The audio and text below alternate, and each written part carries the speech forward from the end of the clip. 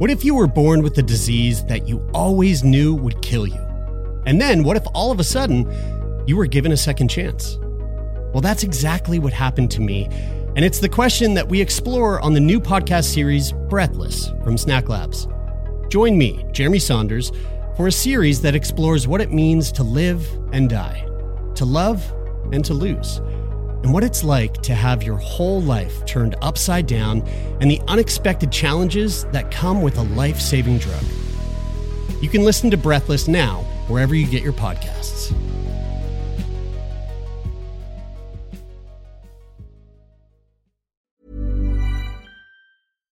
One size fits all seemed like a good idea for clothes. Nice dress. It's a t-shirt. Until you tried it on. Same goes for your healthcare.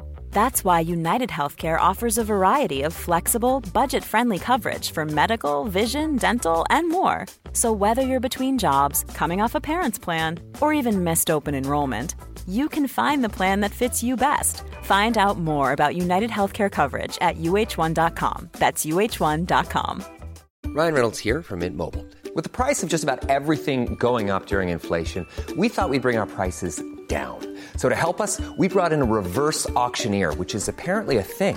Mint Mobile Unlimited Premium Wireless. How to get 30, 30, bit to get 30, bit to get 20, 20, 20, bit to get 20, 20, bit to get 15, 15, 15, 15, just $15 a month? Sold! Give it a try at mintmobile.com/switch. $45 up front for 3 months plus taxes and fees. Promo rate for new customers for limited time. Unlimited more than 40 gigabytes per month. Slows full terms at mintmobile.com. Many of us have those stubborn pounds that seem impossible to lose, no matter how good we eat or how hard we work out. My solution is PlushCare. PlushCare is a leading telehealth provider with doctors who are there for you day and night to partner with you in your weight loss journey. They can prescribe FDA-approved weight loss medications like Wegovy and Zepbound for those who qualify. Plus, they accept most insurance plans. To get started, visit plushcare.com/weightloss. That's plushcare.com/weightloss. Hello, everyone. Jeremy here of Turn Me On Podcast of the E1 Podcast Network. And if this sounds like garbage, it's because I'm recording it on my phone. I got a little announcement, sort of last-minute announcement. Some of you might know this, but our third Halifax live show is less than a week out. It is happening on Tuesday, June 26th, and it's going to be taking place at the Stubborn Goat. There are 20 tickets left as of this recording right here. So if you are hoping to come out, snag your tickets before they are all snatched up. We're probably going to sell this one out. And also, just so you know, we're doing a 8 to 9 p.m. cocktail hour to hang out and shoot the shit. And then from 9 p.m. onwards, that's where the show is going to start. And if you're not in Halifax and you're missing out, well, do not worry. Atlantic Live Stream are the folks behind live streaming a bunch of shit that we do here in Halifax. So they're going to live stream the show. We haven't nailed down whether or not we're going to do the live stream through Facebook or if we're going to do it through YouTube. I have a feeling that Facebook will not be very pleased about having a sex podcast being streamed live through their service, since they don't tend to like Turn Me On in general. So it might end up on YouTube, but just keep your eyes peeled on our social media over the next week, and we will have an announcement for where you can find that live recording, that live stream. Okay, love you all so much. Hope you enjoy this episode, and we'll see you on the other side.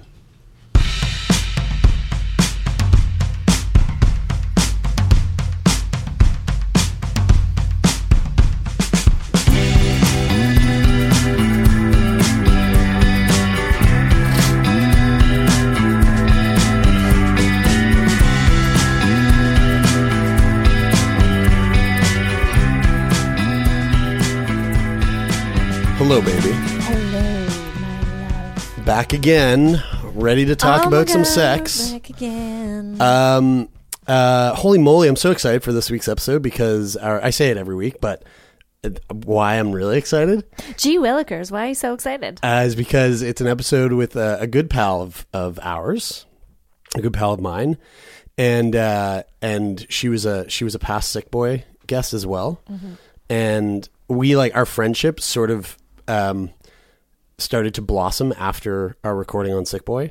And I love Emily so much. I just love being around her. What was she on Sick Boy for? Psychosis. Oh, interesting. Yeah, we go into that a little bit in the episode Right. here in this one. But yeah, she had a real bad episode of psychosis. It's a great episode. Yeah. Yeah, really fun. And actually, I think the whole time in that Sick Boy episode, I'm just like gushing over how much I want to be best friends with Emily. Mm-hmm. And fast forward. Yeah, she has that quality about her that's like strong, kind of quiet, kind of mischievous, kind of mysterious, kind of, I know her too a little bit from the yoga studio. And I think anytime that we've actually hung out outside the studio, I've probably been a little intoxicated. Yeah, right. And so the problem with that and me is that I tend to not like super remember my conversations with people, so I sometimes don't know that we're close or or that we've had like an intimate conversation because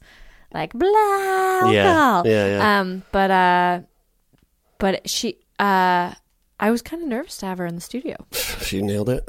She did. Fucking nailed it. She's I wasn't great. nervous for her. I was nervous for me. You? Yeah, Right. because you guys have know each other on a more regular basis, a more friendly based basis, and it's always like a bit intimidating to be the third person and be like, oh, what's that inside joke you guys are laughing at? Right. Yeah. Right. Well, you know what? It's throwing back to last week's episode when we were talking about what annoys us about each other, and you were saying that I do this thing with like you and Becca sometimes, where I say like, yeah, if you want to do it, as opposed to like saying, hey, I want you to do this with me or whatever. Yeah. And then I was saying how annoyed I was that you just refused to clean up the bird shit in the car. I was doing some thinking since we recorded that, and doing some like self work, because I think it's valuable. I hope that when people listen to that, it is very silly, like a married couple talking about the stuff that annoys each other, but there's something very valuable to that. Can I just take a moment here and hold that thought for a second? Holding. When I was in grade 9, I came home from a year in England. I had moved there with my mom for a year, and then I came home and I invited all my old friends over to my place, and we did this thing where we sat in a circle and told each other like things we really loved about each other and things we really fucking hated about each other, and we like buried it with like a voodoo doll in the backyard, which got struck by lightning, whoa. which was very profound. Also very like against the rules in your home growing up. But I told my stepmom about this. And she was like, well, it's so mature of you guys to like be able to communicate that way. I didn't tell her about the voodoo doll, but I bet you didn't. Yeah, but I did tell her about the thing. And, looking back on that, I'm like, was that mature or was that just really damaging? And do other teenage girls do these things to each other? Like, I think it's super mature. I mean, who knows? Maybe at that age, it might be a little like catty and damaging. But I think that, coming back to that thought I was in love with my best friend's boyfriend at the time as well. Did that come out during this? Probably not, but it's something I have to get off my chest. Yeah, you should call her. I loved him from kindergarten to grade 12, but he ended up dating my best friends. It's fine. Who was your best friend? My best friend in high school was Jody. Oh, so does Jody know this yet? Yeah, I think she knows because I'm pretty sure I tried to she might be poach listening. him from her. She might be listening now. So Jody, there you go. Now you know the truth. It's the truth, and I'm so sorry that I was such a shitty friend sometimes. I think that it's valuable what we did last week because, or at least I hope it's valuable for the people who listened, and that they take it as not just something that we did as like a silly little intro to our show, but something to like do maybe in your own relationships that you are in, because where that all stemmed from was when Ted and I were together, and he said, what is it that annoys you about me? And no one's really ever asked me that. No one's like truly ever really asked me that. And I just felt like it felt so good to let Ted know this but from a very calm and like neutral place. You know, there's something really nice about it. So anyway, I was hoping that it would like inspire other couples. I wonder if I know what it is that you said. We can talk about it later. Yeah, okay. We talk about it off air. Okay, you do know what it is because I've told you what it is before. I've vented to you about it. Anyway, this. I didn't want this to go so long. I was trying to say was it had me thinking about other things that I've heard about me that annoys people. And a thing that we get a lot in terms of feedback on both podcasts is that I interrupt and talk too much. So I love that you just like straight up said that, because the emails that we get about it are concern.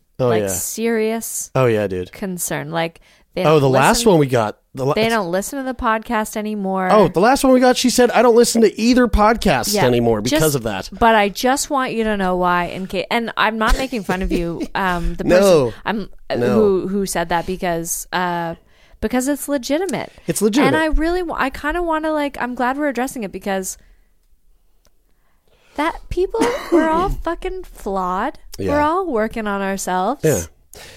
We are. And you know what? As much as that email hurt, but I didn't want to show it. Yeah. It's valuable. It is valuable because it will give me the opportunity to learn about myself and to change. Mm-hmm. But the other thing too that I think is also very worthy of mentioning is that that's just who I am. That's just the charm. That's just what makes me me. Yeah. That's why you love me. You know, it's the thing. It's when we're out in public and we're having conversations around a table, which is what I hope that this sort of setup that we have here in the podcast cultivates. Yeah. That sort of coffee shop talk or dinner talk. That's me. I talk and I'm loud and since we're talking about this, we're talking about Ted.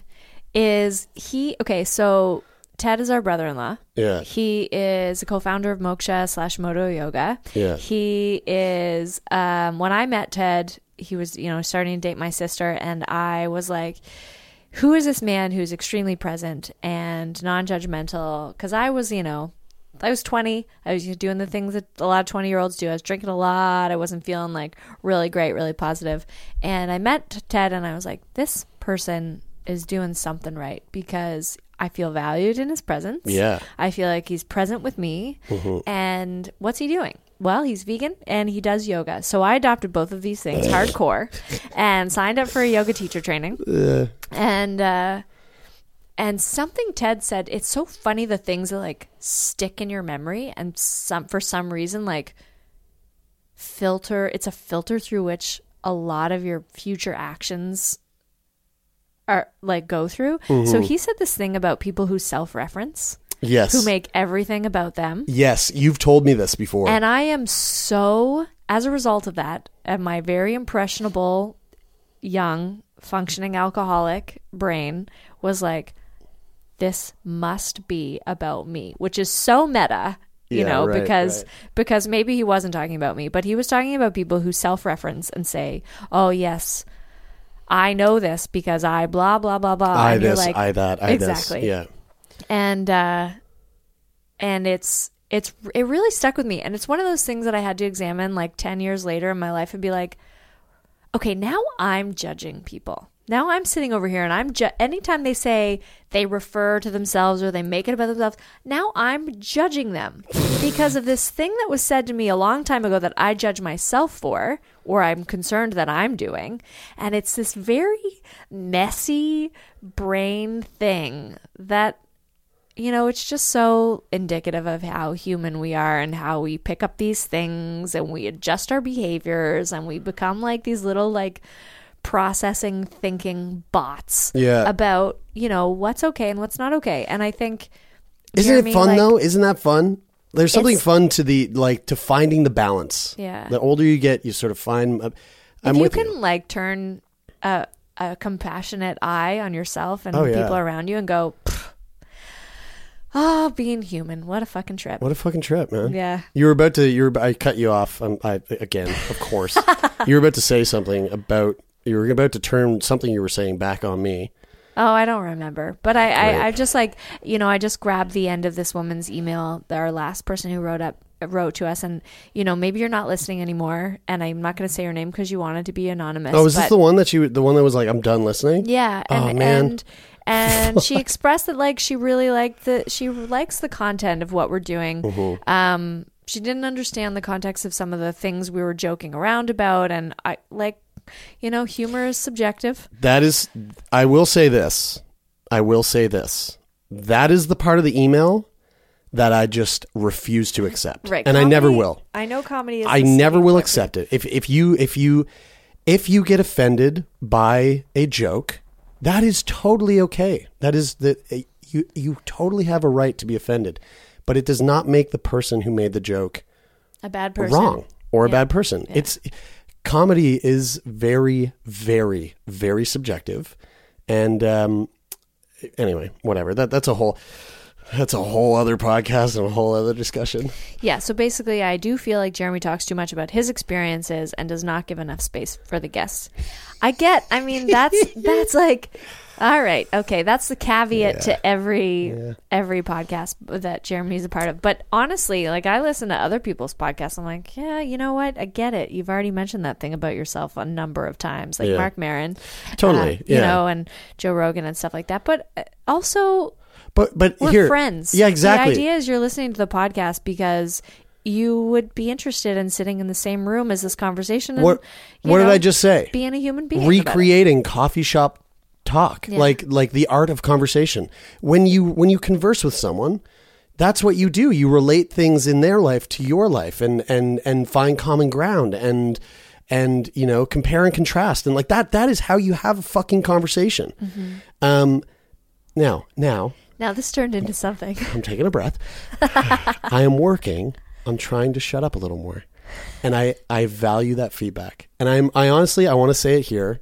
And please, let's just fucking get off of this because we've been on it for 12 and a half minutes already. And we haven't talked about sex once.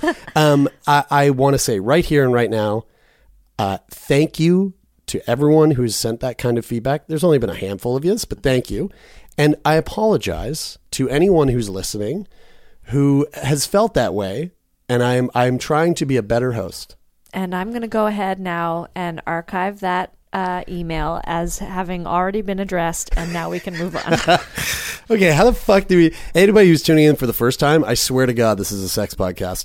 How do we bring it back to sex, Bride? Okay. Well, I'm looking at the tabs that I have open on my browser right now that I was, using to brainstorm. And I've been jerking off a lot. All right, let's talk there we go. About you.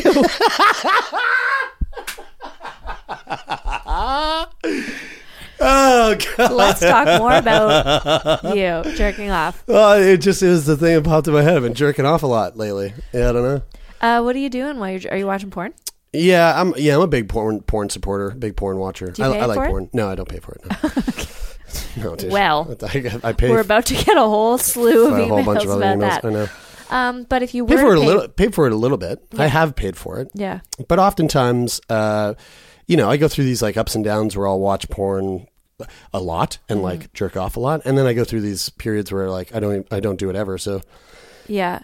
What's the babe's name? That's the Erica Lust.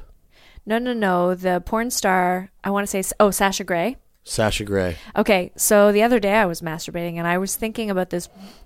One of the only, and I wish I've never been able to find. I found it once. It's like 15 minutes long. It's exclusively her and one other girl having sex, clearly for nobody else's pleasure. No man. It's not like through the male gaze kind of porn. Yeah. It's like two women having sex together, enjoying each other's bodies, and it's not that like showy kind of like this is porn.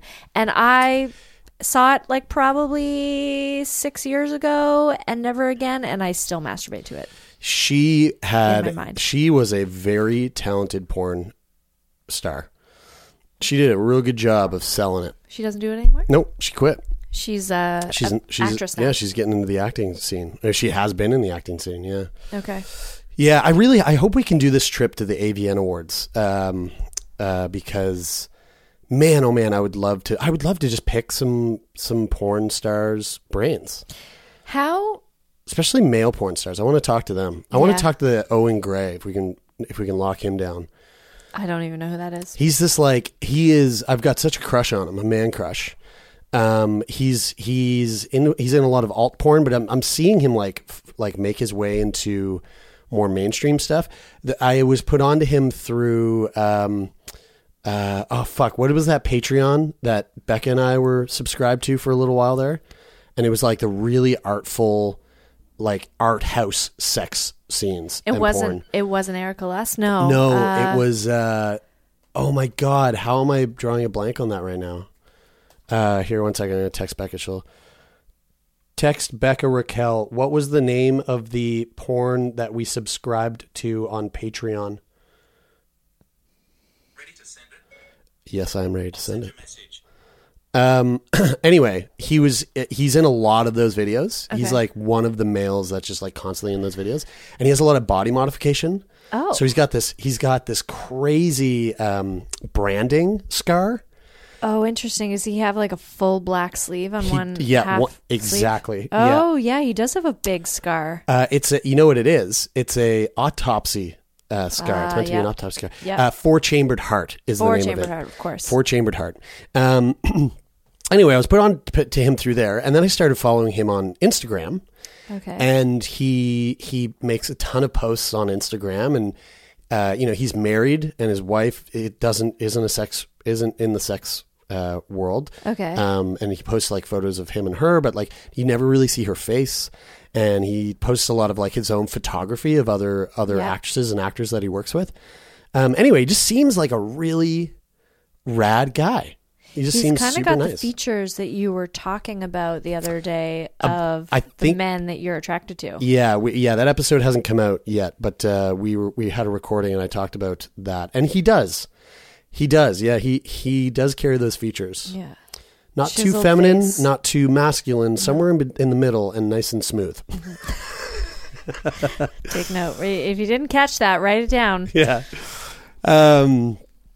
Anyway, yeah. So that just the thought of jerking off a lot lately. Just kind of came up. You've been jerking off a lot lately. That's been fun. Is it affecting the amount that you have sex? No, not really. No. So, like, when you say a lot lately, you mean like once a day or more than once a day? Yeah, like once a day. Okay. Yeah. Yeah. Yeah. Which is like, there was a time in my life where I was doing it like, God, I remember one day I jerked off 5 times in the day. And by the 5th time, I was like, holy man, I got to get a hobby. I got to do something. Yeah. It was a lot. I'm always so relieved when I remember that that's like a thing I can do. Like if I'm feeling kind of blue or I'm feeling kind of sluggish and I'm just like, what's wrong with me? Why am I so uninspired? I can like, wait a minute. A little light bulb goes off. I'm just going to go lay down. Oh, yeah. Yeah, right. Yeah. It's so good. All right. Well, you got an email there, I know. Did you want to read that? I kind of do. Yeah. It's not a brain boner. No, just a straight email. And I love it. And it's kind of long. So, well, let's sit tight. Let's hear it. Oh, frig. I can't find it now. Hang on one second. Okay. I'm just going to quickly scroll to the bottom. I don't know if I can use her name. Oh, yeah. No, it says anonymous. So thanks for this email. Hi, Jeremy and Bridie. Love your podcast. Been listening for quite a while now. Listened for the first time because you had an episode about vaginismus, something I experienced later on in my marriage. Yes, that's right, with Elle. Yeah. Couldn't find anyone who ever knew what it was, let alone was willing to talk about it, and then was hooked. Don't catch every episode, but I guess I have some time to catch up now that you're on a bit of a hiatus. Hope that you had a great trip, Bridie. Thank you, I did. I want to talk to you about sexuality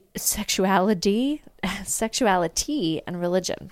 I'm a 31-year-old Christian woman with a career and 2 kids, married for 9 years, but currently separated, living in a pretty conservative area of British Columbia, Mission, which is close to Abbotsford, where there's a church on every corner.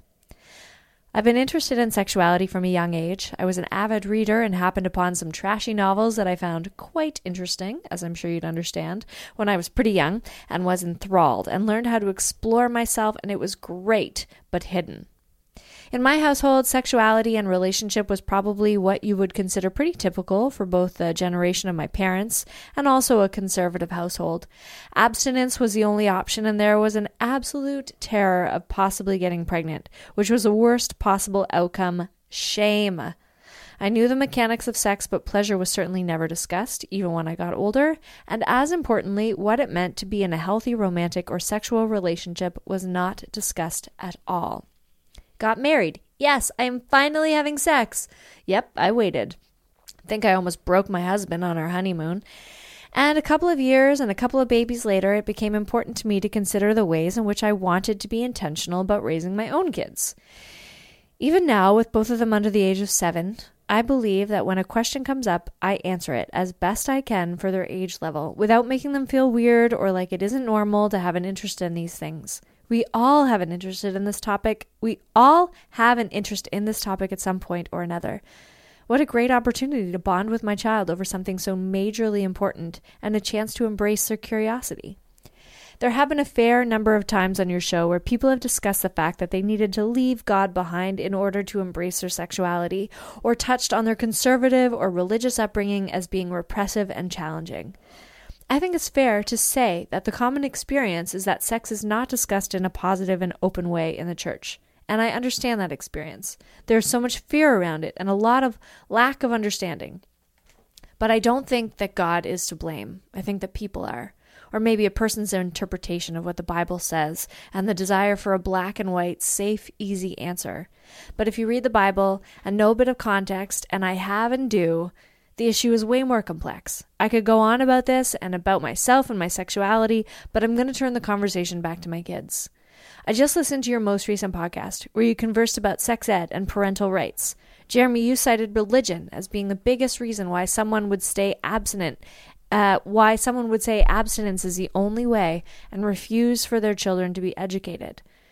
I want to represent that possibly small, possibly a bit out there, and some people would be uncomfortable with my views, portion on this Christian community that is going to be raising children in a different way. I want my little girl to know that her voice, what she wants, and who she is important in relationships. I want my little boy to grow up being respectful and kind and feel positive about his sexuality. I want them both to make their own choices and be educated enough to do it with some thoughtfulness and be given tools that allow them to succeed in having healthy relationships.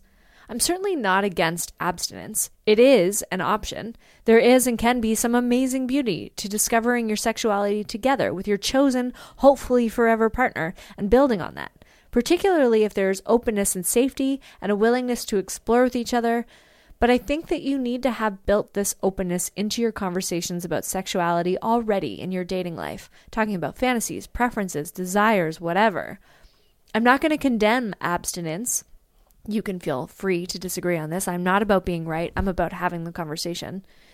And I know for myself, because of how deeply I feel things and how I experience the world, I'm a person who doesn't do casual well. So I want a world where it's okay and safe, particularly for my daughter, but also my son if he needs it, to say she's not ready and to take her time if she wants.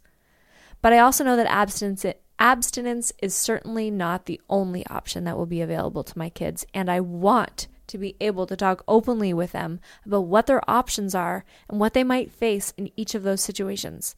Sex education in schools is a great way to open up this conversation. And I truly believe that Christian or other religious parents can still express their own beliefs in the context of a greater conversation about sex with our kids. It can be a much more well-rounded, deep, and empowering conversation if we embrace it this way.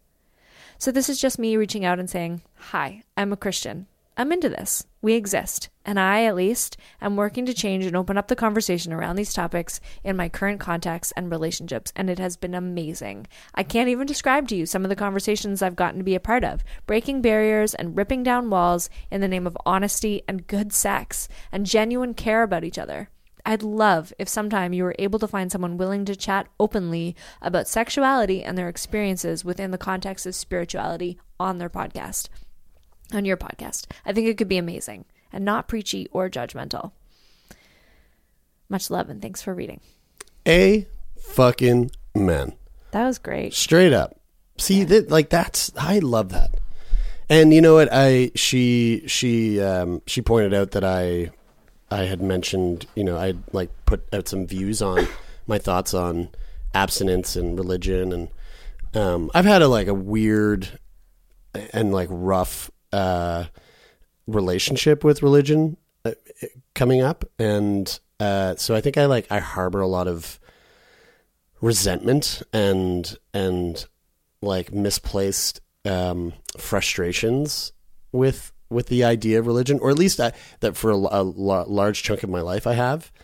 And I don't know. That's like always changing. And it's funny when you read that, I thought to myself, wow, did I really say that? That's too bad, because I don't really feel that way. We had that email anymore. from a teacher in Ontario. Yeah, who was I saying remember. That, kids have the opportunity, or parents have the opportunity to pull their kids out of sex ed. Right. And like, what are the parental rights in teaching youth about sexuality? And so that's what that was in reference to. Yeah. And I do feel pretty strongly that it's like, well, we shouldn't be pulling our kids out of sex any ed. kind of education surrounding sex. Yeah. But I love that. I love hearing that there's someone out there who's like a good, strong Christian with like good, strong Christian values, but also is very like pro sex education for their children. And like, I don't know. If I painted a real general brush in that those comments before, I take that back, because it's never like that. It's never a general. Yeah. There's no black and white. There's no black and white. Yeah. But what a fucking great email. Yeah, great. Sounds email. like a great mom. Thanks for writing. It's nice to know that you're listening and that you're into it, and hopefully, hopefully there's like helpful information in there about what, especially like, I think about if I was a parent with a teenage daughter or a teenage son, what that would be like in terms of like, they're like little aliens to me. Yeah. In the world that they live in is so different than the world that I lived in when I was like 15, 16 and 13, and kids are having sex earlier and they're exposed to all kinds of things that like I was so protected from.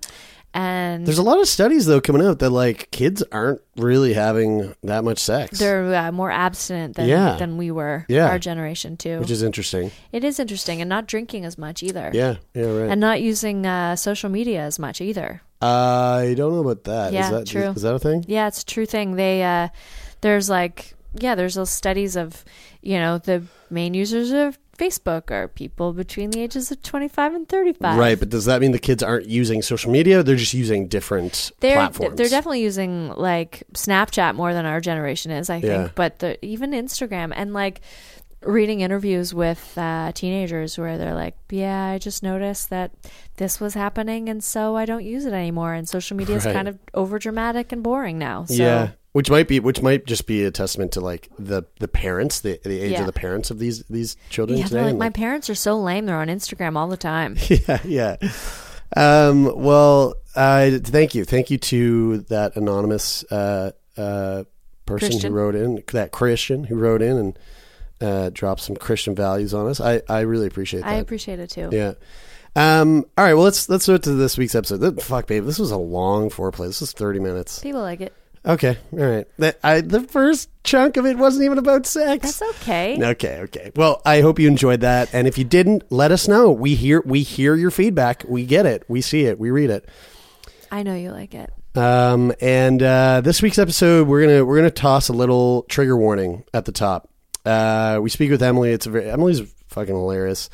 And there's lots of levity and lightness to the conversation, but near the last quarter of the conversation with Emily, we dive into some sexual assault discussion. Yeah, worthy of a little warning. As a very young person. So that is that's for you, and we highly recommend listening and diving in to the content with us. I have to take this call. It's the CBC.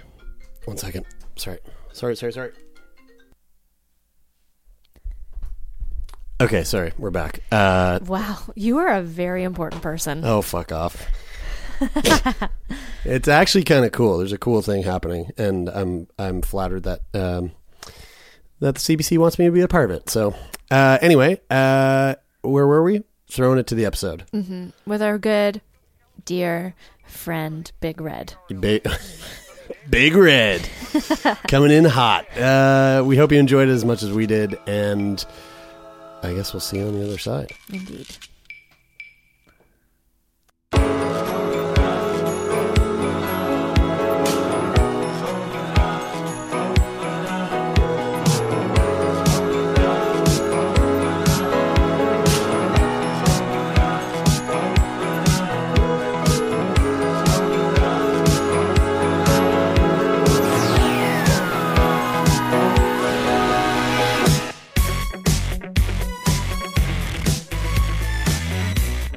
Jeremy's going to unwrap his breakfast. I can't wait to see what it is. I think it's probably something.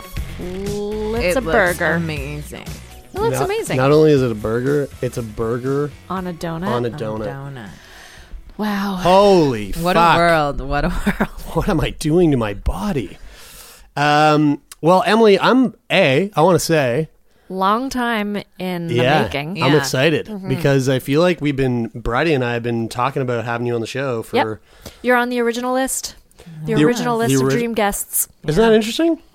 Yeah. I was like, but why? Why me? Imagine that. Because you're a freak. Well, you know why? I think because you were on Sick Boy. Yeah. You were on my other podcast, the first podcast I ever started, and one of my favorite guests. And I remember when we had that conversation. Actually, we were talking about this last night. I think we should talk about that. What? Last night, you and I were out for drinks, and you were like, when I first met you, I thought you were like totally hitting on me, totally flirting with me. So flirty You for thought a married Jeremy was? dude. Oh, Yeah. okay. I was like, whoa, this guy needs to turn it down. And I was like, what do you mean? Like, did I directly flirt with you? But then no. Why don't you fill everyone in on what actually was happening? You're just being nice and making a lot of eye contact, which is like different, I find, for like men here, which is what we were talking about before, that I was like, they're very standoffish. And here you mean Halifax. Halifax, Yeah, versus yes. like a Toronto or a Vancouver. Or Montreal. How long does eye contact need to be sustained before it's like, Gets wow, they're weird. Yeah. Yeah. Here's what I believe in, and I've heard this somewhere, is that when you are talking to someone, like I'm talking to you right now, you oftentimes, and it's pretty natural for someone to like look around, they're kind of like capturing their thoughts out of the air. So you're not always holding eye contact with someone while you're talking to them. You're looking around the room, and that's really natural. Yeah. But when someone's talking to you and they only look straight at your eyes and they hold it for a few sentences and then continue, then it gets either like serious or a bit weird. Now, if you're listening, I've always been taught an active listener is someone who is watching the person and looking in their eyes when they're talking. And because personally, I find when someone's talking to me and I'm having a conversation with them, and then I go to talk to them and I catch them like glancing over my shoulder at like other people and stuff, I start to think, oh, they've lost interest in what I'm saying. Yeah. So I think I just try to hold eye contact without blinking, with my hands holding them my open eyes. when you're talking. So when you talk, I listen, I look, and I watch. I think for the duration of this interview, I'm only going to look at your ear. I'm going to look just past you at your ear. I have a friend who does that, and I'm like, is it a nervous thing? Why does she just look slightly, but I know she's looking at me, but she looks slightly to the left. I'm like, hey. And she's not fucking with you?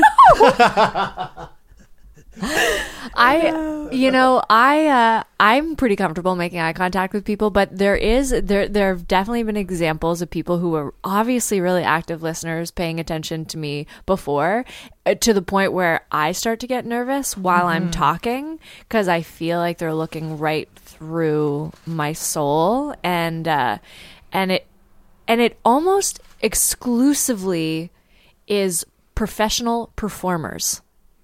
Yeah. I don't know why. I just find it, and I find it really, I start to get really self-conscious if someone is holding my eye contact for too long. I know. I kind of like it. What do they want? Yeah. What do they think? Are they waiting for me to fuck up? Are they trying to tell if I'm lying? Or, because I am, but I don't want them to know that. I feel like it's a game. Yeah. When someone does it to me, I'm like, oh, we're doing this? All right, challenge accepted. What about prolonged eye contact during sex? Oh, that's can be super hot. Can be, but then sometimes I'm like, if it's like the first couple times, it's like the first time you hook up with someone and they're just like staring at you. It's like, have some courtesy, please. Just yeah. Well, from a like a sort of dominant standpoint, I've noticed that it's really like really passionate and really hot to like basically demand like look straight into my eyes. Right. Like, look at me. Yeah. Look right at me. Like that kind of thing. Mm-hmm. Oh, man. I like that at the point where the coming is happening. Yeah. But I don't like it, and I don't know, this seems like it's probably contrary to popular opinion. When someone's going down on me, I don't want them looking at my eyes. I don't want that. I just don't look at them. I just am like, what's going on? My eyes are always closed, and I just feel like maybe they think I'm like thinking about somebody else. But if I look down and your eyes are just like peering up at me, I'm actually gonna cover my eyes with my arm. I thought you were going to say cover their eyes with your head. Like, no. Both. I'm just gonna poke them right in the eyes. Both. Cover your eyes with your arm and their face with your hand. But when I'm going down on someone, I do like to watch their face. Like, eye contact during a blowjob, personally for me, I find very hot. Yeah. A lot of guys like that. All right. Okay. Okay. So speaking about what a lot of guys like, I think one of the reasons actually why you were on that original list was because, Emily, you were the first person, at the time, you were the first person I had ever spoken to who had pegged their significant other. No, but I never got to peg them. But you That never was got the to do thing. it. No. Okay. But he was like, yeah, okay. But I thought he was just like agreeing to it because like to agree to it because he's like trying to like please me, but also he was telling everyone that he was going to do it for like the notoriety. She's like, yeah, she's going to peg me. He was like, I was telling Taylor this, blah, blah, blah. And I was like, are you like trying to amp yourself up for this? I was like, why do you have to like tell everyone that? So what was the situation there? You had met this young man, through like Tinder or something? No, I met him at a restaurant. He was working, and I came in really drunk, and I was looking for my friends, and he came over to me. He was like, well, maybe they're not here. And I was like, oh, that's a rude thing to say. I was like, I'm pretty sure they're here. I was like, if they're not, I'll just take a seat, I guess, and wait for them to show up. And just got to talking, and yeah. Was he working? He was working. Okay. Okay. He just like quit his job, sat down with you? Yeah, he was like, this is it. Let's get into pegging. Okay, so but you never got to do it because I'm assuming like the equipment was in the mail and then you guys broke up and then you got it and it was like this kind of sad, kind of happy day where you're opening the package and you're like, oh, the equipment is here. Here's my strap on. Yeah, but what will I do with it? Yeah. there is no one with which to use it. Yeah. Aw. Okay. Well, so you haven't done it yet. No, I haven't done it. It's on the list though. Have you had? But you've had other partners since then. They don't want to do it. They don't want it. What is it about pegging? Because I am not interested in doing this at all. What is it about it that is like intriguing? It's definitely a dominance thing, I think. And to also have that, not just from like pegging a dude, but like having sex with a woman with a strap on, that point of view. Have you done that? No. But that's another thing that's like, I enjoy that point of view quite a bit. I find that that's like a huge turn on for me, is like the male point of view of it all. Right. Yeah. Got it. Yeah. Okay. Are you more dominant in bed in general? Yeah. Usually. What about in your regular life? Are you pretty dominant? Yeah. Yeah. Okay. Usually. Yeah. It's interesting though, because I usually hear the opposite. Like the really dominant women want to be a little more submissive in the bedroom. Right. How does that? I don't know many women who, like speaking about sex has been it's become much more commonplace in like, I don't know about you, Brady, but like in my everyday life now. Yeah. Since the inception of the podcast. And so it's not often that I get to speak with someone who identifies as a female and is tends to be more dominant in the bedroom. What does that play out like? Like, what does that generally look like? What do you love to do when you have a partner over? I'm pretty much like, I feel like I'm in control. Like, yes, that there's both sides of it happening, but I feel like I'm the one like initiating everything. So like, for example, the last person I was fooling around with, took him upstairs. Like, I immediately stripped down, Then he stripped down and he was like, you could tell he was like a little like nervous. It's like, it's all Do you- happening. Does that turn you on when they get nervous? Oh no, of course it does, because it's so cute and like endearing, and they're like what? What's about to happen? Like, Was this like a random hookup kind of thing?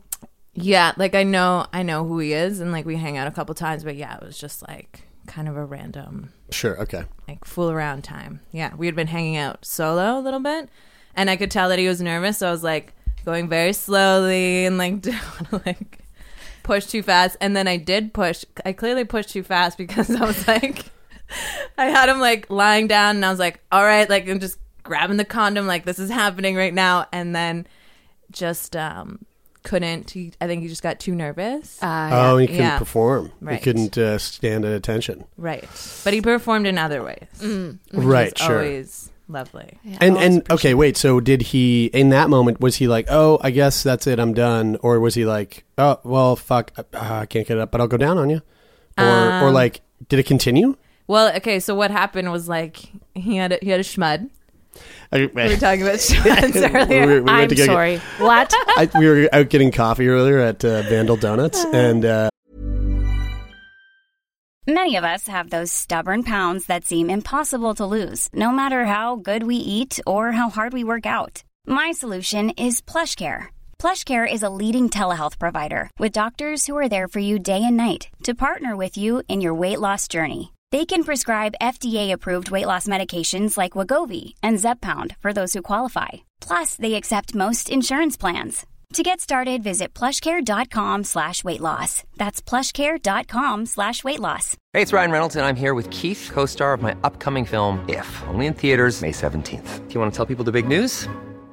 All right, I'll do it. Sign up now and you'll get unlimited for $15 a month and 6 months of Paramount Plus Essential Plan on us. MintMobile.com/switch. Upfront payment of $45 equivalent to $15 per month. Unlimited over 40 gigabytes per month. Face lower speeds. Videos at 480p. Active Mint customers by 531.24 get 6 months of Paramount Plus Essential Plan. Auto renews after 6 months. Offer ends May 31st, 2024. Separate Paramount Plus registration required. Terms and conditions apply if rated PG. Quality sleep is essential. That's why the Sleep Number Smart Bed is designed for your ever-evolving sleep needs. Need a bed that's firmer or softer on either side? Helps you sleep at a comfortable temperature? Sleep Number Smart Beds let you individualize your comfort so you sleep better together. J.D. Power ranks Sleep Number number 1 in customer satisfaction with mattresses purchased in-store. And now, save 50% on the Sleep Number Limited Edition Smart Bed for a limited time. For J.D. Power 2023 award information, visit jdpower.com/awards. Only at a Sleep Number store or sleepnumber.com. And as we were waiting for our order, you said the word schmud, and I'm like, what the fuck's a schmud? And I asked Siri, but Siri's like, I don't know, bro. I used to call it a half chub. Chub, yeah, but then someone told me that they changed it to schmud instead of chub so that they wouldn't like anyone would catch on. Yeah, right. So a like semi boner. Okay. is what we're talking. Schmud. So he had a schmud going. Yeah, and then it just kind of like was like disappearing, and so he was like, "Oh, I'll like go down on you and blah blah blah. This will like really get me hot," and it still wasn't happening. And I was like, "Okay," I was like, "It's not gonna happen." For me, that's not a huge deal. A lot of guys that happens to. And it's a big deal. And they get so upset. But for me, I'm like, yeah, whatever, dude. Mm-hmm. Yeah. I know. I feel the same way. Yeah. It happened to me. It happened to me once with actually someone we know. And I didn't feel ashamed. I didn't feel ashamed or anything like that. But I felt like, I'm sorry, man. I'm sorry that this didn't that I couldn't step up to the plate. Because it would have been really fun. With a bat. Yeah, with a big old... The hard wooden bat. Big old wooden bat. Yeah, I felt bad that I felt like, I let you down. You know, I let down like a good friend kind of thing. But I definitely didn't feel like... I didn't walk home like dejected, like... Oh, what if it never comes back? back? No. No.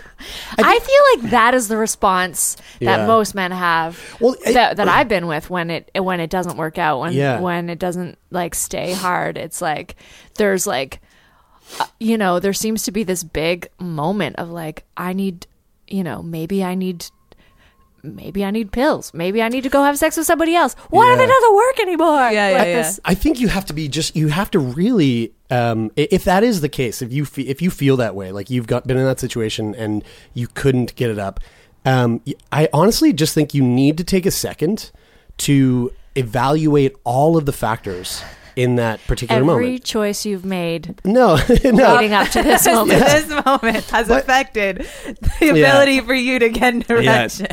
Yes and no. Like I'm actually kind of serious about it. Like it's like, okay, have you been drinking too much over the last, few hours? Well, if so, then maybe that is not, that's a huge factor. That's not your problem. Like that's not something that you have a problem to deal with. You just drank too much, so your dick's not going to work the way it normally would. Is this person someone that you are like, I don't want to say emotionally, that's not the word, but like platonically really drawn to, like friendship wise, like, wow, we really hit it off. I think this person is so cool. I think this person is like, we connect in all these ways, but physically I don't actually feel that way. Yeah. That very well could be the case. Primally do not want to breed with this person. I don't want to breed. Yeah, I don't want to breed this person. Yeah, exactly. Like all of those things play a role in that. And we were talking about this yesterday, Emily.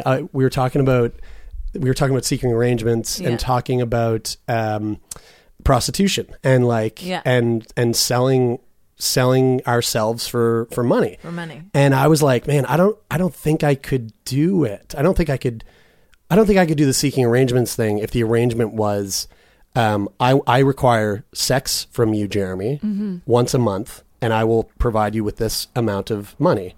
If I wasn't physically attracted to the person. Whereas like, I feel like a woman might be able to go, yeah, sure, I can make that happen. Sure. So that was like lube. It's like, if I give can't me some lube. physically... Yeah, exactly. Whereas like, for me, it's like, oh, I literally can't get a hard on. But what if you took Viagra?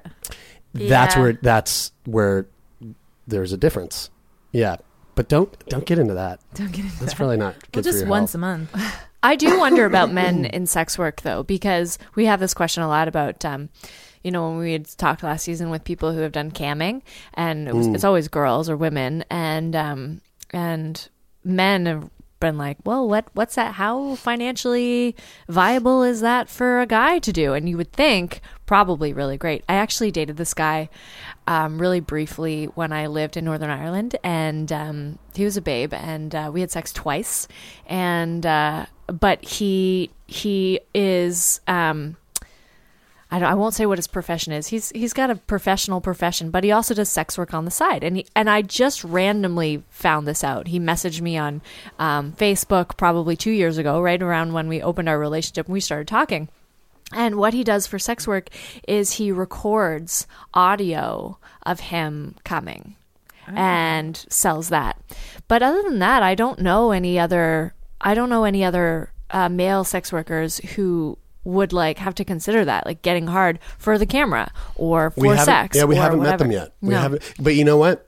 We've been asked to register for a press pass for the AVN Awards in January this year or next year, I guess. The Adult Video Network is what it stands for. Awards, and I think if we can get enough Patreon money to like make that trip happen, then we'll get to talk to a guy that's his life, you know, where it's like, how do you do this? How do you make this happen?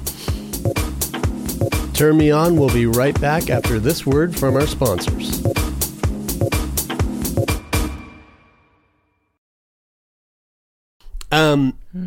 Okay, another thing that I wanted to talk to you about. I think there's a couple of things. I think there's one thing that you wanted to get into, but before we get to that, different types of orgasms. Right. Was this also a conversation that we drunkenly had at a bar one time? Yes. Yeah, we did. It was like, it was like Good Robot. Mm-hmm. Yeah. Which is where we generally tend to drink with each other. Yeah. Where to find him. What was that? What was that combo? How did that go? So we were talking about, I was discussing how there's like the clitoral orgasm, and then there's like the internal, more G-spot orgasm. Yeah.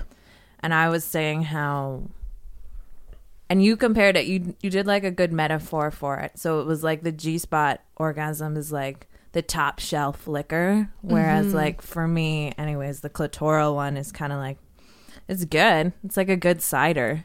Yeah, right. But it's like, Yeah. Right. What do they call the bar, like the stuff that's just on the bar? The well. The well. Yeah, your like a well shots. shot. Yeah. This is the well shots. The clit is the well shots. Orgasm. The G spot is the upper shelf, like, you know, your Auchentoshan 3 Woods, and then the anal orgasm. Never had that one. Oh, you haven't had one? No. Okay. I don't know what that would be either. I can't imagine that. It's so physically intense, and I do find it very pleasurable, anal, but I don't understand how you would come from We should get Becca on and talk about that. Yeah, that would be that great. experience, if she remembers it, yeah. I find that if I have a clitoral orgasm, I can then have like a vaginal, like G-spot orgasm, but I can't do them in reverse. Do you need to have a clitoral in order to have a G-spot? Okay. I don't think so. Interesting. I don't think so, but I think I have been confused about the G-spot orgasm my whole life because so I've kind of always been a squirter. I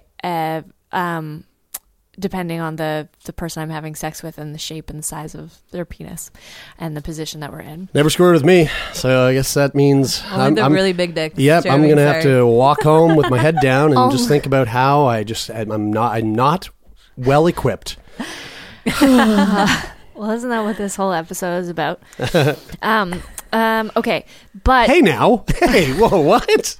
our schmuds, and our lost potential of the strap-on. Okay, so yeah, and it is a very different orgasm. If what I'm experiencing is an orgasm, it's a very different experience than a clitoral orgasm. Yeah.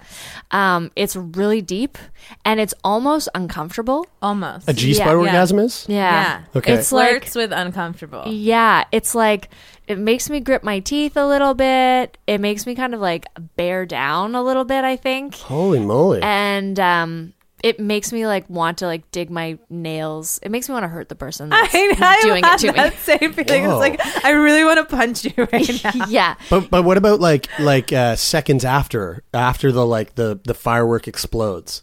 Is it like pure ecstasy? It's deeper. It's for me. It's right under my belly button, like across my low belly. It feels like there's butterflies in it. Okay, see, this really does blow my mind, and I feel like there's probably some guys listening too that are like, holy shit, because I can't. And we kind of discussed this on a conversation we had the other day that's going to go up on Patreon, Bride. But for the people who don't get that conversation, I think it's worthy of diving into it here. I can't physically or like mentally imagine that feeling, right? Like as an actor, my job, I've been trained to like look at a scenario, look at a person's life that I don't live, and say I'm taking on the role of this person, and to like really feel what it feels like to go through the sensations, the physical sensations, the mental sensations that they go through. Yeah. Even though I'm so far removed from it, it's never been my real life. I feel like I have this like pretty good ability to do that, to go in deep into that.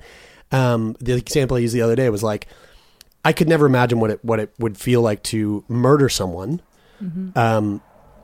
But I can place myself there enough to like feel those feelings.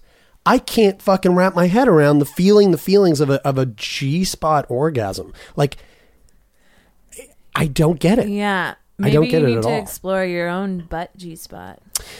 Right. Okay. And I guess like the closest thing I've ever thought about that is like how much harder I come when someone's fingering my butt while like bringing me to climax. Yeah. That sensation is really intense. Yeah. And it's like a whoa, like I just go into like, whoa, whoa, whoa, whoa, whoa, whoa, whoa, whoa, whoa. Instinct. Dead pop.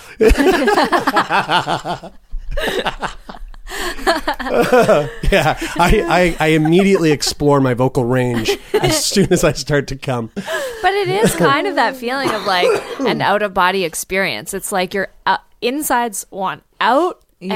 And Right. you're just like, there's no way to, if you can succumb to it, if you can surrender to it, it's like, you're probably making all kinds of funny faces, for you're sure. twitching, you're whatever. But it, if you're with a partner that you can do that with, then fuck, great. Go for it. Yeah.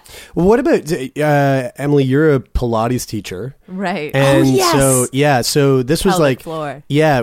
I remember you were trying to convince Becca to come into one of your classes, Yeah. and Becca was like, I don't know if I'd like it, and then you were like, do you squirt? And Becca was like, I don't really think I do squirt. Like I've never really squirted, and you were like, Yeah. Pilates will make you squirt, and Becca what was it like, is. sign me up, and she went, but I think she was like, fuck that, I'm never doing that again. It was difficult. It was so hard. What's the deal with like the female anatomy of like of working on strength of your pelvic floor and how that correlates to squirting? Or is there? I don't know the science. Are you bro sciencing it? I don't know the science behind it, but just from like my own experience was before I started teaching Pilates and doing Pilates, never squirted. After, and I'm not like waterfalls coming out, but what it feels like is like you have to pee. Mm-hmm. And I was like, but I just went pee. So it was like kind of like a weird foreign sensation. Right. And I was like, I'm just going to go with it. And if I start to pee, I guess I'll just get up. And I'll be like, I'm so sorry. Pardon me. Yeah. My bad. And of course, this was with like a partner that I'd been with for a while. Obviously, with someone I just started fucking, that would be like a little sorry, bro, I peed on you. Like, I don't think I could be. I think I couldn't be more elated. someone peed on you? If not. I mean, sure. I don't know if they really wanted to. I'd be like, yes, sure. But what I mean is like if someone squirted, but they were like, I think I peed, but it might have been a squirt, and it was the first time I'd ever hooked up with them. I think I would be like, that was amazing. I've loved those experiences. Those like, Yeah. the experiences where everyone goes, Ooh. whoa, What was that? that was interesting. Yeah. You know? Yeah, you love it now, but I mean, you got to really care about the person to go replace your whole mattress after they've soaked it. Yeah. You know, that can't just be a one night thing. You could be like, whoa, what was that? Can I bill You now for owe me the, $500 to get a new Casper mattress. Yeah, for sure. I mean, there is pee, there is urine in the fluid. That's proven, right? Yeah. Recently, A they little proved bit. that. It comes out the same hole. Yeah. So of So course there's it's going to be a like- little bit of pee on it.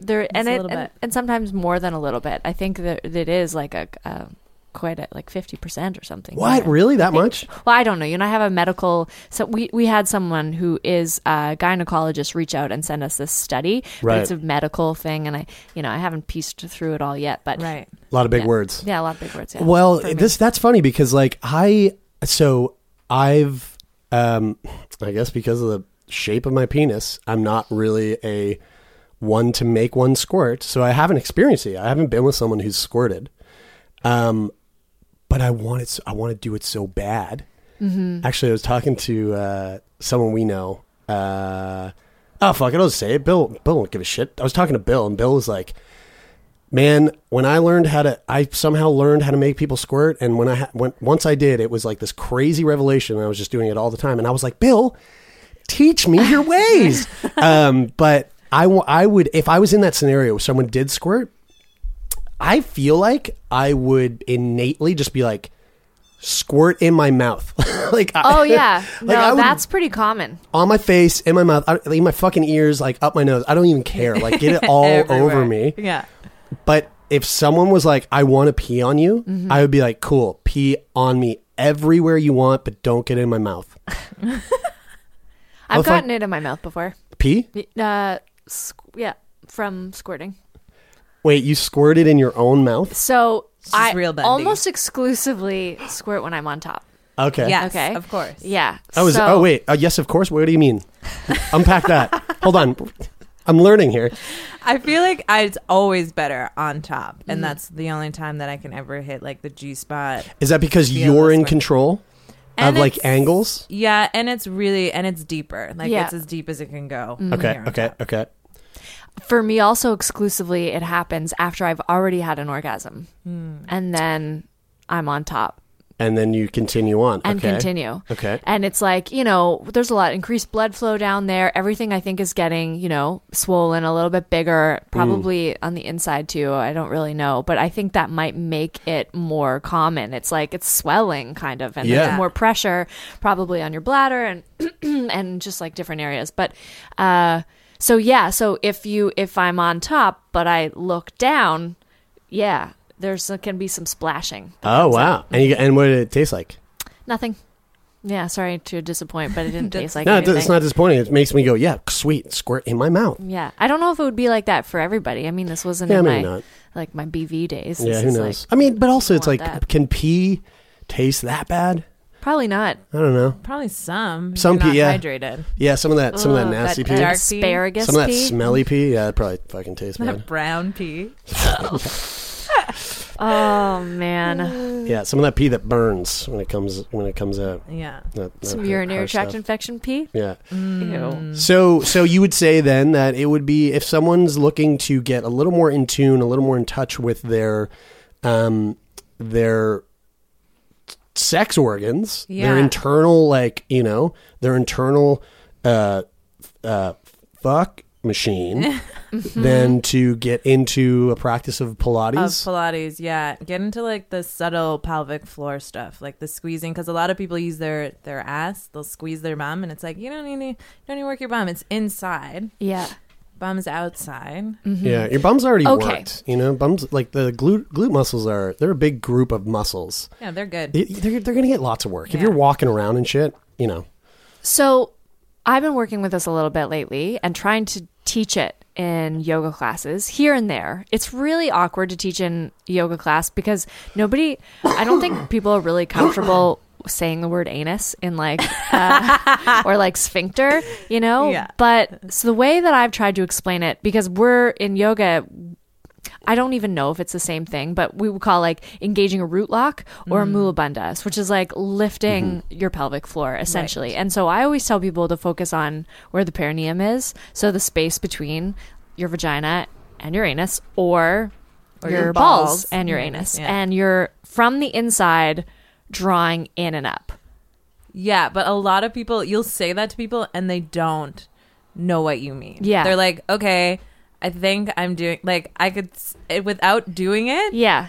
they need like, I use a ball or a block between their legs. Okay. And because like pelvic floor, inner thighs, very much connected. Okay. And they can do it without engaging their glutes. Right. So they squeeze a ball between their knees while they try to lift up through the pelvic floor. Yeah, and I get them to like touch their hips and then come like 1 inch in and feel that muscles start to tighten Okay. without their glutes starting to squeeze. So from the hip bones, you take them 1 inch in with their fingers towards the middle of their body, yeah, under their belly button, and you think about in and up.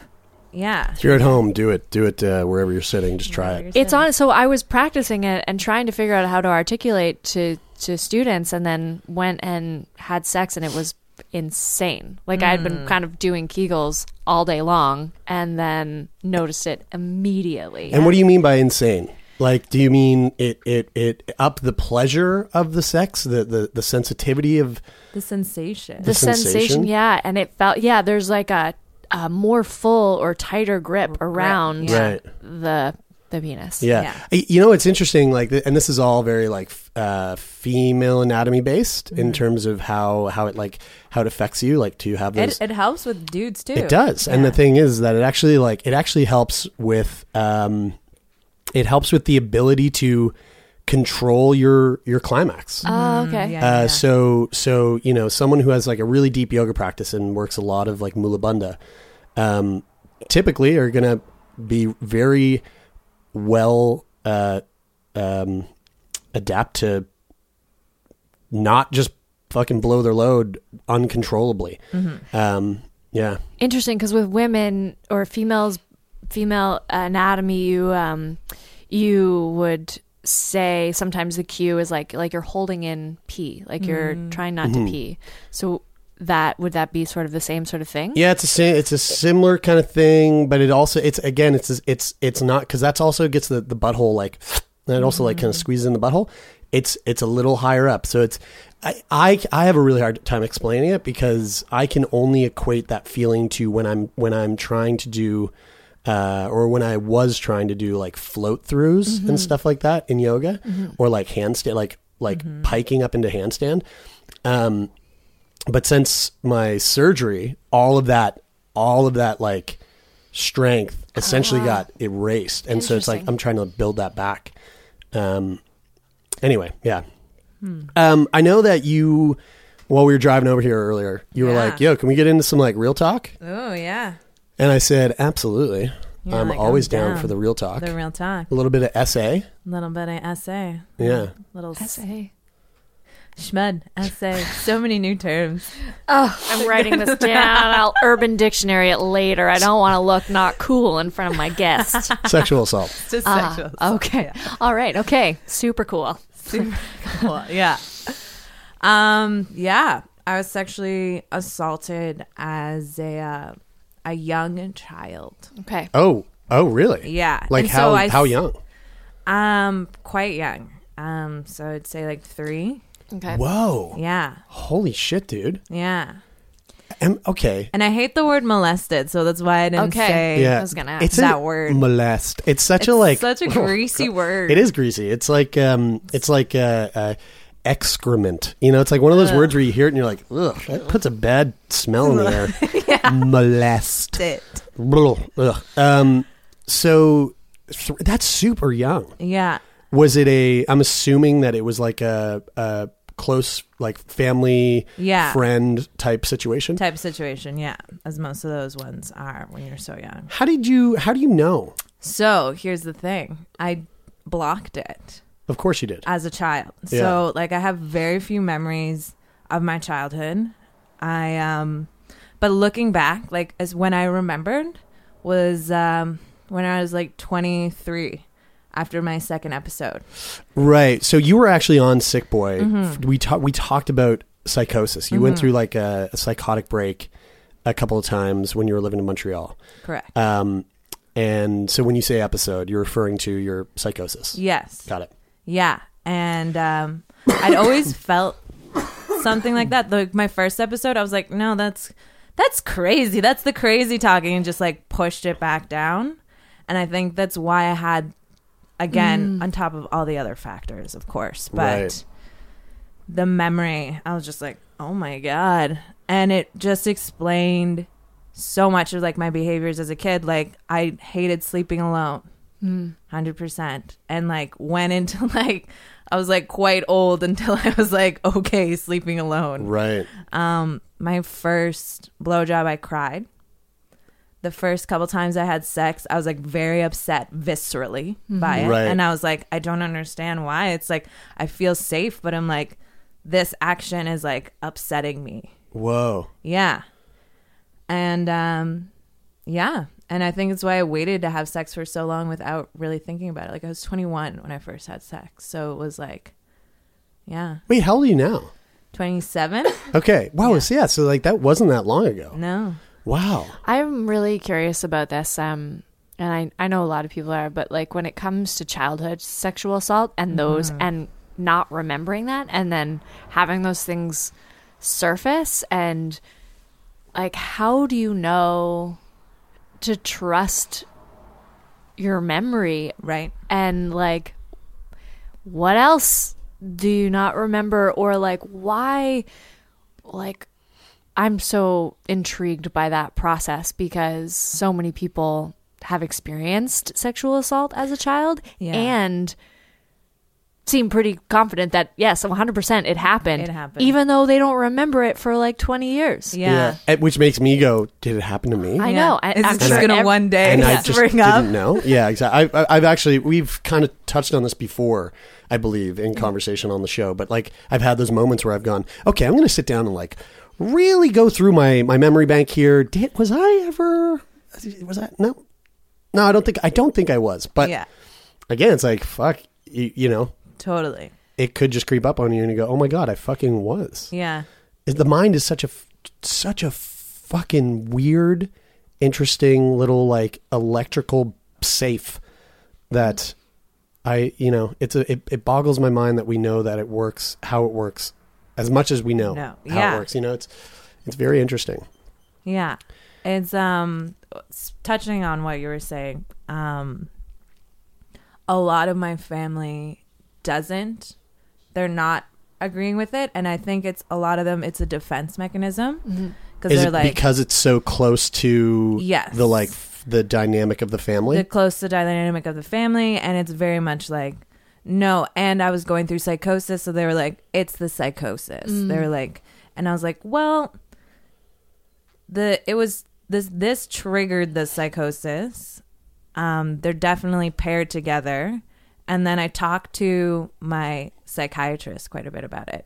And we had to come to this, like, she helped me come to this realization that it doesn't matter what they believe. It's like people are going to believe what they want. You have to be okay with it for yourself. She's like, because you're the only one who knows. I was like, nobody else knows except the other person. You and that person. Yeah, right. Yeah. Yeah. Yeah. Do you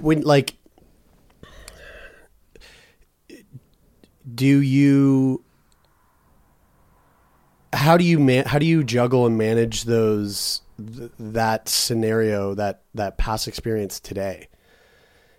I went through a lot of therapy. So there was a lot of, and it was like really like beautiful stuff that she did. We'd go into like this meditative state. And I think this is one of the few things that helped me let it go. It's like you go to this meditative state, you see yourself as a child. You talk to yourself as a child. You tell them that it's like, it's okay, that it's not your fault. And you grieve with that part of yourself. Yeah. And then she like brings you back very gently, very slowly. And that's part of like, it's been like a huge healing process. Yeah. It's definitely not up for discussion with the family. Like we don't talk about it. Right. I rarely talk about it with people that I know. So people who are going to hear this will probably be like, whoa, what? Right. I think I've only told like maybe a handful of people. Wow. Yeah. I had no idea. Yeah. And we even went deep into your psychosis, like deep into that conversation. Yeah. Yeah. Yeah. I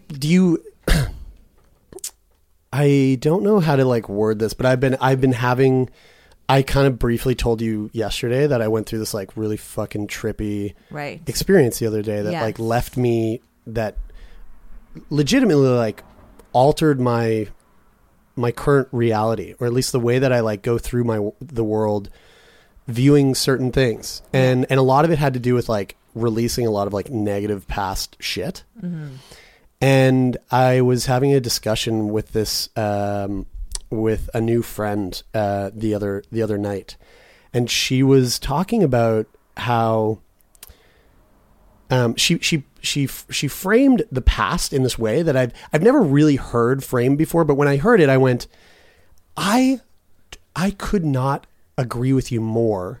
Yet I also feel like you could say this to someone and they go, yeah, well, whatever. Like that doesn't mean anything. But basically she was like, the past is not a thing. Like it is, sure, it happened and it's there, but it is literally not here. It is not this. Yeah. It is not our current reality. It's the past. Yeah. It's something that is over. It's done. It's complete. I remember she said that and I was like, fucking amen. Yeah. The past is the fucking past is the past is the past. And there's no going back to it. There's no actually reliving it. It's over. So let it be over. Like let it just be done. It's gone.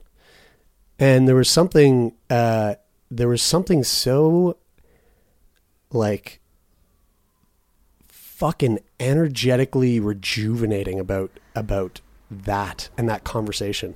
And I know and I know that some people hearing this are like, it sounds kind of, is glib the word I'm looking for? Like it sounds a little glib. It sounds a little like, okay, well, sure, it's easy to say that, but also there's all this other weight to it that, you know, affects us. And I hear you. I agree.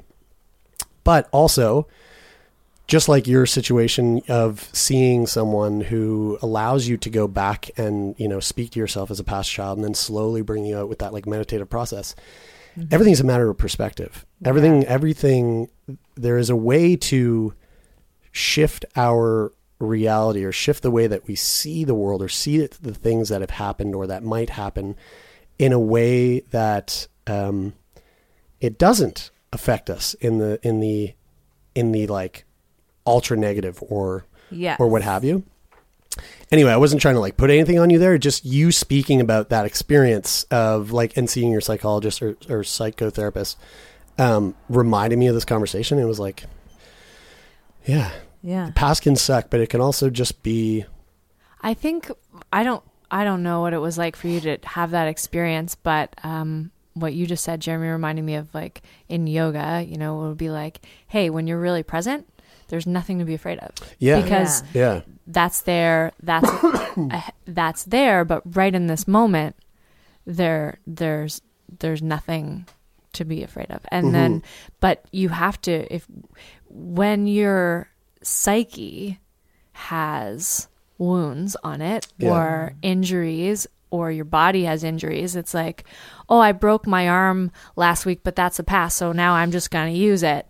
It doesn't quite translate in that way unless you have done, I think, the work to.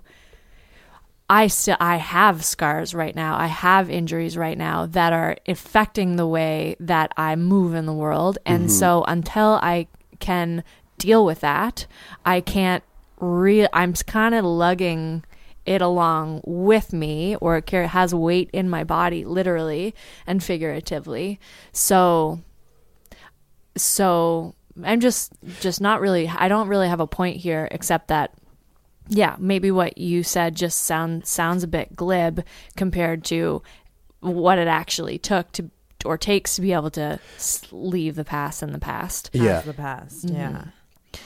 Yeah, it's well, and this is a huge part of I think all three of our worlds, you know, of having a practice of yoga or being in that, at least in that community, and constantly being told or constantly working towards this idea of like, be present, be present.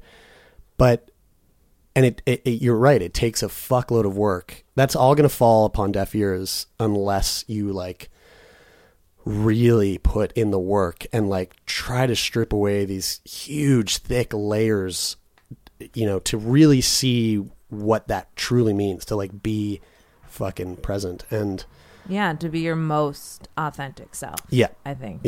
And I think a lot of people have trouble with it because they don't know what it is exactly that's holding them. It's like wearing like a dirty pair of goggles all the time. You're like, I want to see clearly, but you have no idea what like lenses you're looking through. And you've been wearing them for so long you can't even feel them anymore. You're just like walking around. It's like when you like this room sometimes that we're in smells like a fucking dog.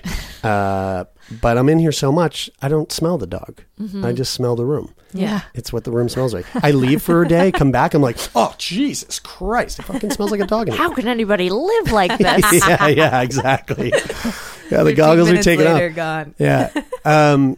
How does it affect how do you think it affects your sex life today?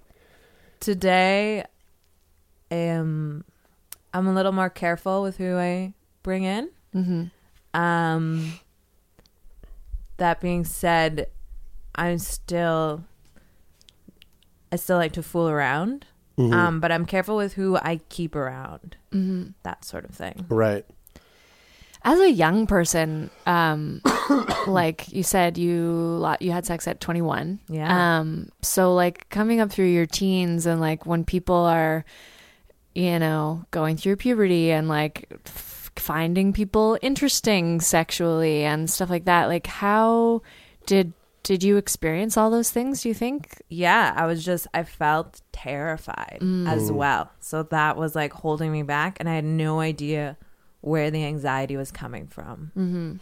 But would you say that fear, that like that fear has dissipated a bit, yes. or a lot? Oh, out the window. Yeah. I think like coming and like realizing it, and then building yourself back up from like remembering that. It felt like I was like teleported back to like childhood, and I was even like, of course, I was a little bit crazy, so I was like dressing like almost like a little girl. Like, yeah, while barking at people on the like street. Long skirts and like baggy shirts. I was like, hey, let's go to church. Sure. Like, where's my purse? hold my hand. I'm scared. Well, I commend you and for sharing that, you know, and like I don't know, I'm just so glad we're friends. Me too. Honestly, like I said it before when you're on Sick Boy, but like you're one of my favorite fucking people on this planet. I honestly mean that. Yeah. Yeah. Through and through, and I'm not flirting with you. Here we go. Look at him. He's staring at me so much. Hello, I'm in the room too.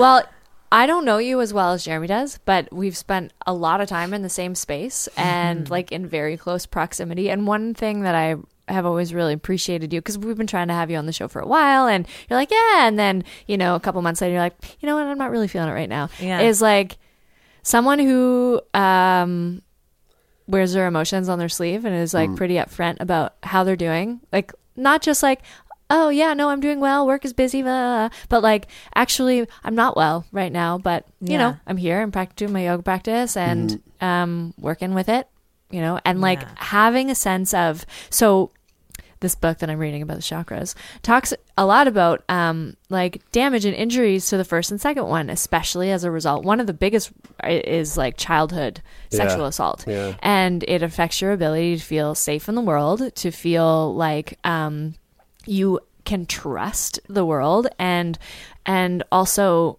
boundaries. Like boundaries is a really big one for youth who have experienced other people not having any boundaries, or like breaching boundaries that you're only 3 and you don't even know you're supposed to have those boundaries yet. But, you know, like boundaries is something that I feel like I get from you as just a human being, as a teacher moving around in the same studio as me, like to be able to be present with the energy that you have, and also like be able to separate like, oh, this is my personal thing, but right now I have to teach these people and I have to do this thing, and you're working with people's bodies. And so, you know, it's like, it can be hard to have those lines, but I feel like I've learned from you, just being in the same space as you, how to be honest and authentic about that. Yeah. Without even, I'm only articulating that now. I'm only kind of realizing that now, but that's a dynamic I appreciate. Thank you. Is there anything else you wanted to touch on? This is fucking great. No, I think we're good. Is there anything else on the list? No, that was all I had written down. Okay. Yeah. Pegging was like, I was wondering, it was the first thing out of the gate. So we got that. It came out strong. We got that. Yeah. Well, I'm elated that you came on, that we were able to do this, and I know people are gonna fucking love it. So yeah, we always get a lot of feedback when we get into real talk with people, and I think it's really helpful for people. Yeah, I was super hesitant about it. That's why I just decided this morning. About it. Yeah. Well, when you dropped it on me on the car, I was like, yeah, girl, sure, let's do it. Yeah, I guess there's something about that. I'm sure you've maybe talked about that with your therapist. Is like, well, once you own it, once you're like, this is what happened. Yeah, and it doesn't define me. Exactly. Yeah. I like that message too. Yeah, I mean that's an obvious thing that we see through Sick Boy a lot, specifically through like the physical health side of things. Of like, you know, you the way you relate to it once you own it is quite different, right, from the way you relate to it when it's something that you are like protecting, or you know, or keeping inside. Yeah. Yeah, so Big Red, ladies and gentlemen. Big Red. Big Red. Hashtag Big Red. That's our nickname Becca and I have for Emily. Becca also thinks that we have like this secret relationship going on outside of and our Jeremy relationship. does nothing to like, he just like To quell flames the fire. He's like, look who I'm with. Yeah. She slept over. She's like, no, she didn't. It's like, what? Oh, fuck. Well, again, thanks a lot, Emily. This was great. Thanks for having me, guys. And thank you all so much for tuning in. We hope you loved it. We'll be back next week with another tantalizing and another donut breakfast sandwich. Oh God, I hope not. God, I feel like such a piece of garbage.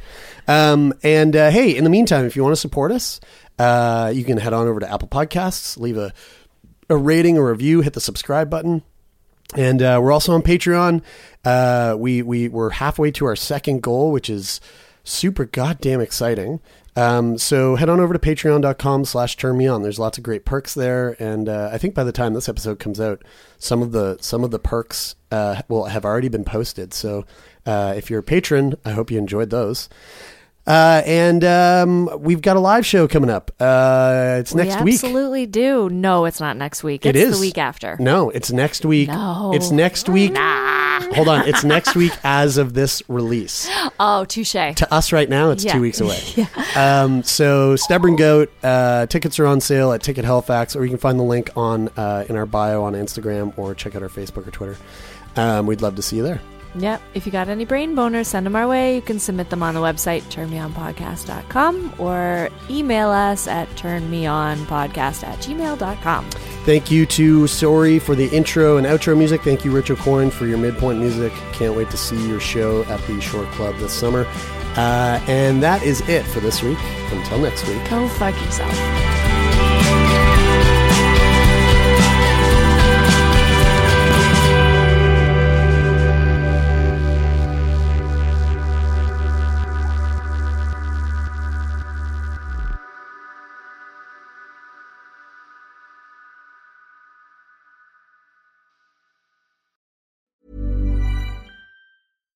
Hi, I'm Daniel, founder of Pretty Litter. Cats and cat owners deserve better than any old-fashioned litter. That's why I teamed up with scientists and veterinarians to create Pretty Litter. Its innovative crystal formula has superior odor control and weighs up to 80% less than clay litter.